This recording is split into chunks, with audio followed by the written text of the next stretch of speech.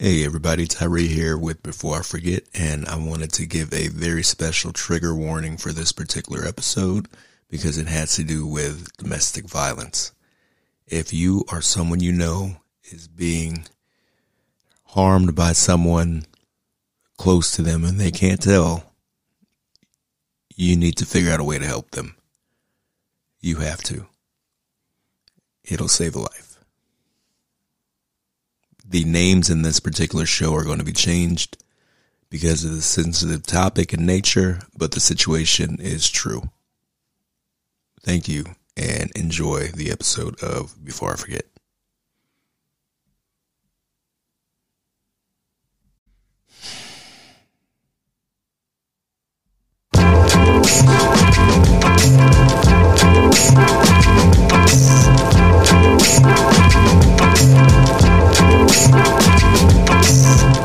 Hey everybody, Tyree is here to talk to you guys on our show Before I Forget.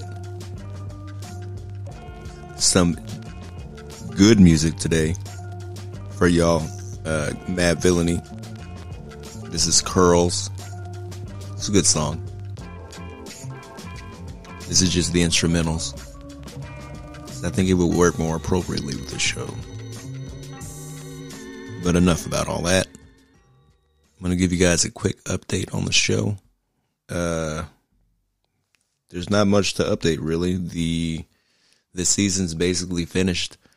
We have a few more episodes. I believe Kevin has a solo show. We switched. I was supposed to have one next week. I took his spot, and he's going to take mine next week. But along with that, we're going to have our in memoriam show and our recap. I think we're going to do the recap first and then the memoriam in the last. Thank you guys for keeping up with us with this season. It's been fun. And we can't wait to start with season 2, which will be in a few months, to give us some time off to figure out what we're going to do exactly so we can come at it better. Anyway, so today's solo show, I'm going to talk about a domestic violence incident. I was looking around on my Facebook, and some time ago I had shared some memories of mine from when I was working domestic violence for LAPD. Now, I explain this. When I say working domestic violence for LAPD, I was assigned to this program called DART, and it's the domestic assault, or D-A-R-T, whatever, domestic assault response team. Okay, so that was me for my division of West LA. The way it's supposed to work is victim calls the police, police show up, police make sure scene's clear, there's no issues. I show up after that with an advocate from a shelter, and they are going to help me out. If this victim needs someplace to go live, we're going to figure out that.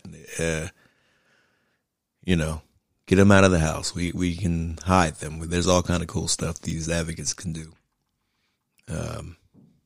So then I go in, I speak to the victim, I get the story, I collect evidence and all that kind of, well, I don't collect evidence. I let the people on patrol collect evidence. And I go back and write the report. If there's a suspect there, I say, yep, he's going to go to jail. He's going to go with me. And, I'll handle it from here. The advocate would speak to the victim in a room. I can't hear anything they're saying because of confidentiality. So I can't even tell you what they talk about. Sucks. Anyway, after they get done talking, we go back to the station, I write the report, and then, on to the next call. That's typically how DART's supposed to work. And that's how we try to run it. I think I should have probably had a partner, like an armed partner, instead of just me going on these calls alone. was probably a bad idea. Anyway, so I'm going to tell two different stories. One's kind of funny and one is not so funny. So we'll tell the not so funny one first so you can stick around for the funny one.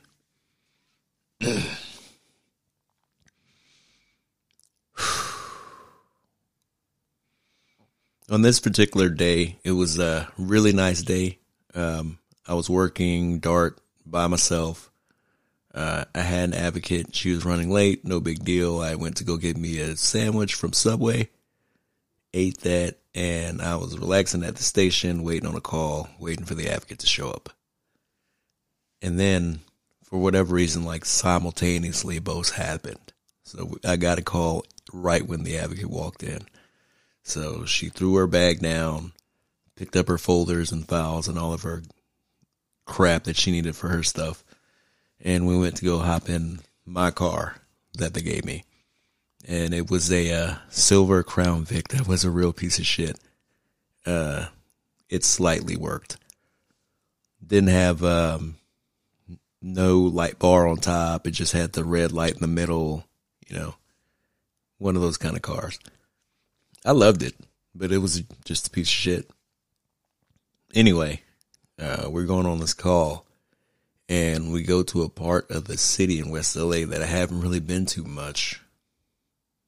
I don't know why. Well, the reason why these people are extremely rich in this area are famous. They don't necessarily want police in their area because then paparazzi is going to show up and it's all bad. So we really have to stay on our P's and Q's when it comes down to confidentiality of these kind of calls. Super low profile, all that kind of shit. Anyway, that doesn't stop us from doing our job effectively. I mean, low profile and all that shit gets thrown out the window if there's violence occurring. We have to react. Anyway, we're going on this call, and it's later in the evening. This really nice house in this really nice neighborhood. Really nice. I want to keep repeating really nice, but something you would see in a movie. Like, wow, people actually live like this in West LA. And that says a lot because there's billionaires that live in West LA. But, you know, these weren't enormous houses. They were just very nice columns in front, white picket fence, winding walkway to the house, sunflowers and weird plants everywhere, and looks like something out of Hogwarts. And we stop the car. There's a bunch of cop cars outside. I show up. I start telling people to leave. There's a officer talking to a woman in the corner. I can see that from the front door. I go into the house. There's a stairway to the left. Go straight up. I think there are kids upstairs. I never go upstairs. Around the stairway to the left, there's a kitchen with a big center island. Very nice kitchen. So I move everyone over to talk in that area, but she's extremely hesitant to talk in this area. I didn't really look at her face, so I was just kind of pointing and saying, hey, go there, please. Eventually, I looked at her, and I don't think the officer who was taking her information down realized who she was, because he asked, what was your occupation? And immediately I screamed, she's an actress. It was really funny. Everyone kind of looked at me, and I kind of like looked down. Like, side note, I was a fan of this lady. Like, the movies she was in, they're huge. They're still going, by the way. I cannot say who this lady is, but she was a huge actress at that time. Anyway, they continue with their information. I asked them to step out, and now I'm going to talk to the victim. I'm trying not to be starstruck and weird, this is a terrible, terrible domestic violence situation. But here I am in front of a lady I probably thought about in my intimate moments years ago as a teenager.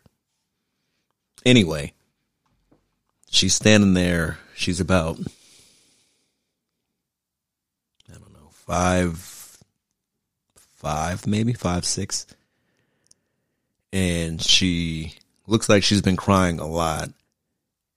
She's wearing shorts that don't exactly match the top, kind of like thrown on, and then there's pants on the ground where she's standing, or near where she's standing. So I say, hey, I'm Officer Brown.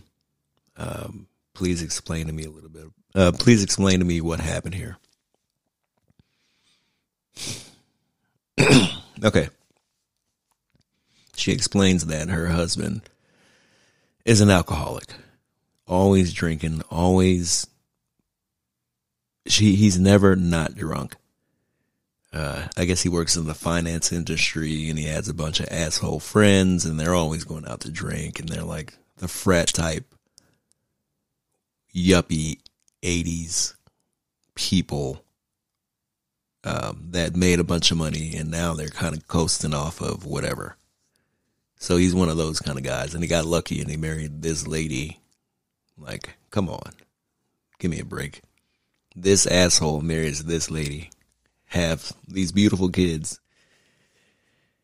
Anyway, she explains that he's an alcoholic and he came home pissed drunk.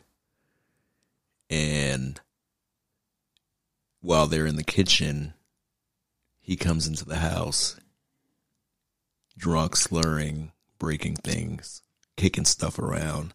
She confronts him. Why did you go out drinking? Did you drive? You're going to get hurt. You're going to kill somebody. That kind of thing. He said, fuck you, bitch, and pushed her. She walked away from him and went to go pick up her baby. For whatever reason, these stories always have babies. Anyway, she's holding her baby in her arms and she's saying, hey, you're going to miss out on all this if you keep being a drunk. This fucking guy goes up to her, smacks her while holding the baby, starts to strangle her while holding the baby to the point that she almost passes out. But she drops the baby. This guy, she regained consciousness, got the baby back. But this guy started to pee on her leg. And then he left. So she's showing me the marks on her neck. Yep, there's marks there. I can charge this person. I got all the story. That explained why there's different pants on the ground. That wasn't water, that was piss. It was his. And he had left maybe 20 minutes before I got there. So maybe 5 minutes before the other officers got there. So now I'm kind of more angry about this case than normal. Domestic violence is bad, but when you are so blinded by whatever that you will injure your own child in the process, you're fucked up in the head. And I'm going to try to get all the penalties that I can put on you. You know, everything. Every charge I can think of. It's just to see if it'll stick. Anyway, I go back to the station. I try to write the report. I finish the report. And I figure out where he works. And I hang out by the outside of his office, just waiting for him to pop up. I figured he'd be drunk and he would just go in there and go to sleep. Where else would he go? And I did not see him.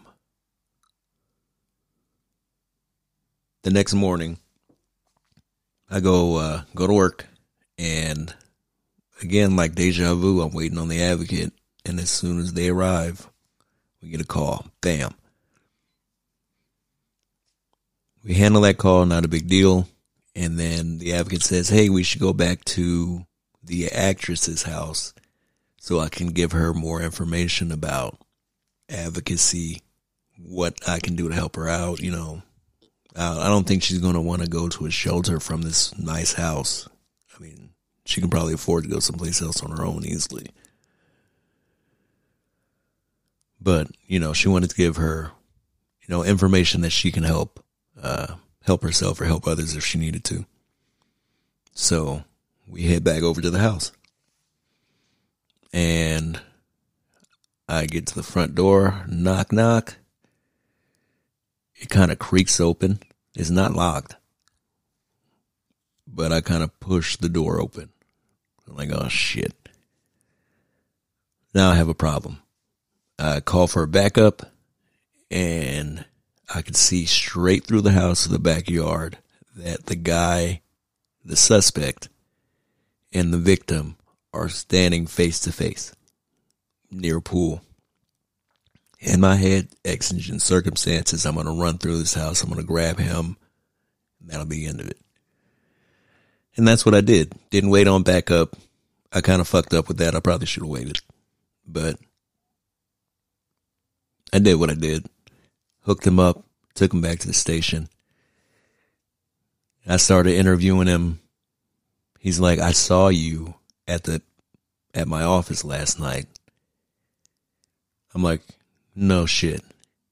He says, yeah, as soon as whatever happened, as soon as my wife and I had our disagreement, I left and went there to go to sleep. So I knew that's where that motherfucker would go. So, you know, we take him, we book him, we charge him with all kind of stuff. And within a few hours, he bails out. And we try to reach out to the victim, and she refuses to press charges. That's the issue with people that are victims of domestic violence. They stay silent and they don't ask for help. And it gets worse and worse and worse to the point that we are not doing a domestic violence investigation. We're doing a death investigation. That's the last thing anybody wants. We don't want to figure out why we got to put these children in orphanages to figure out, you know, what to do with your family after you destroyed it because you couldn't handle it and you had to hit people. I'm talking to you, man and woman. Keep your fucking hands to yourself unless you're defending yourself.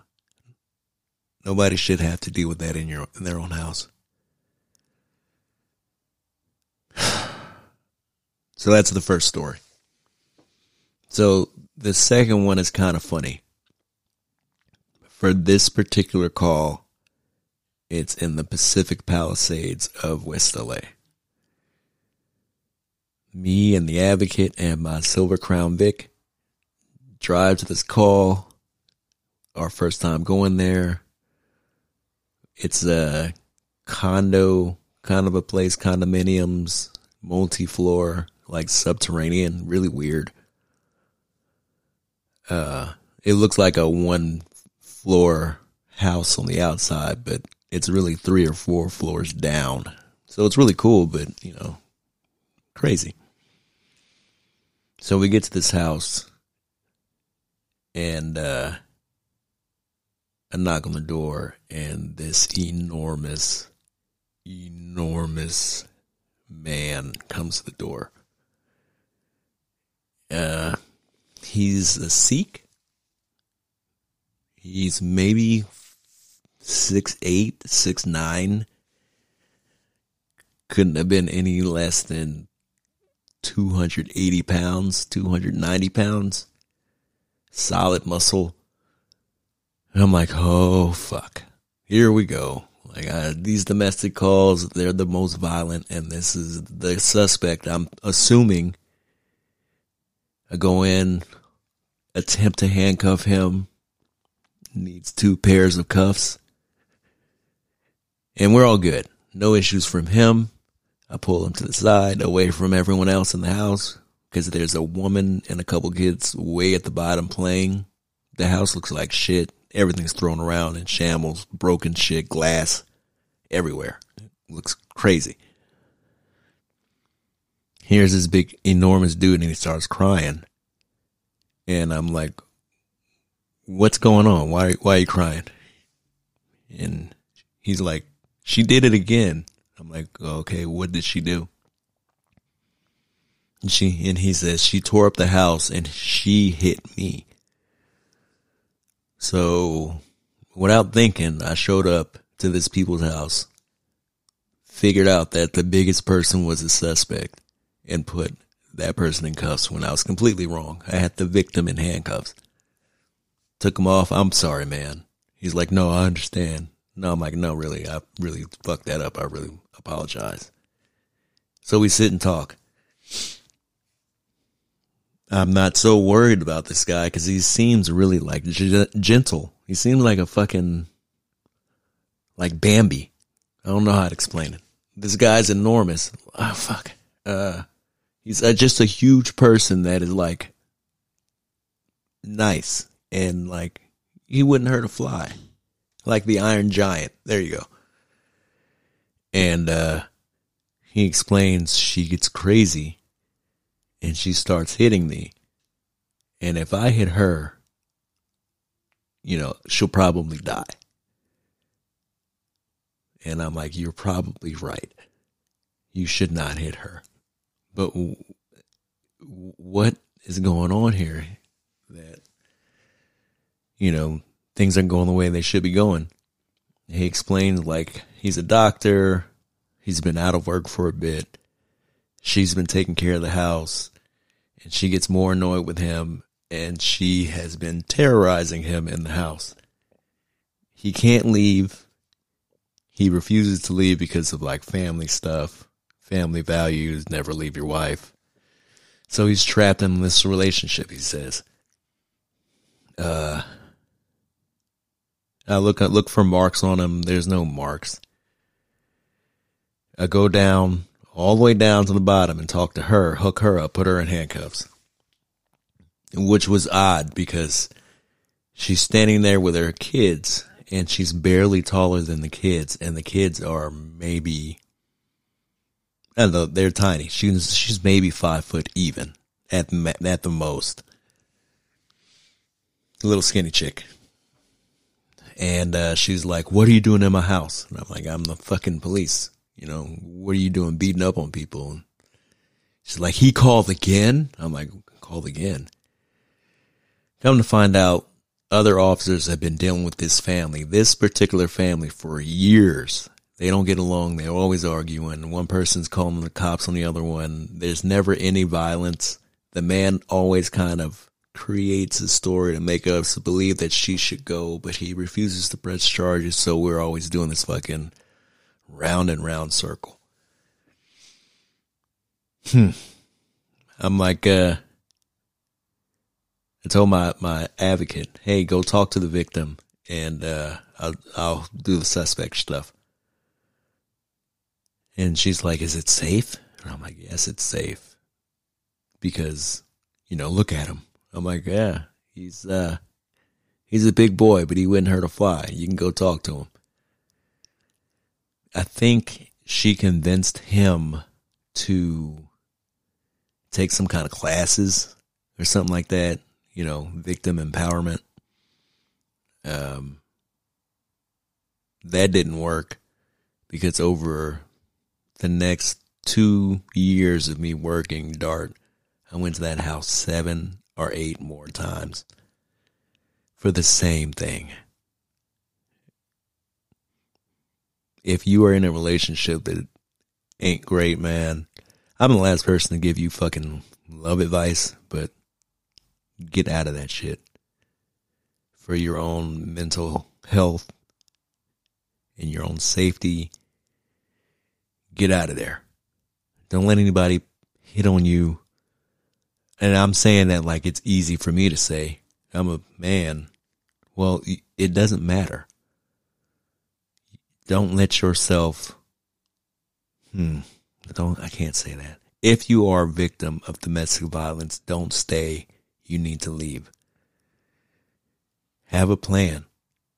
Have a backup plan. Have a place to go if things go sideways with this person that you think you are in love with.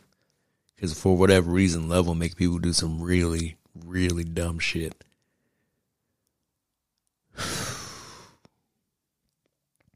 So, that's it for today's episode. Real recap. Don't touch people. Keep your hands to yourself. Don't pee on celebrities. Don't be a yuppie asshole.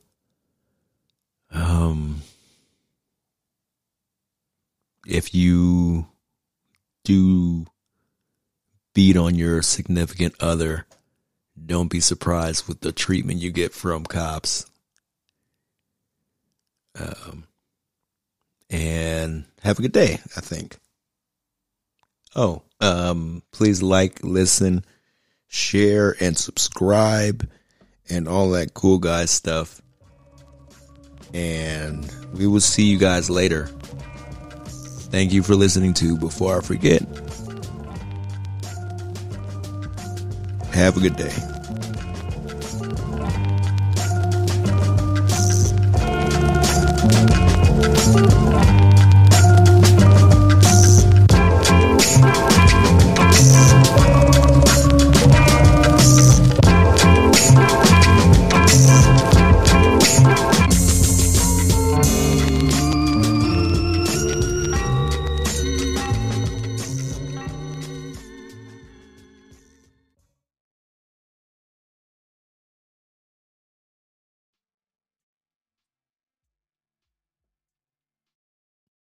Don't touch people you shouldn't touch.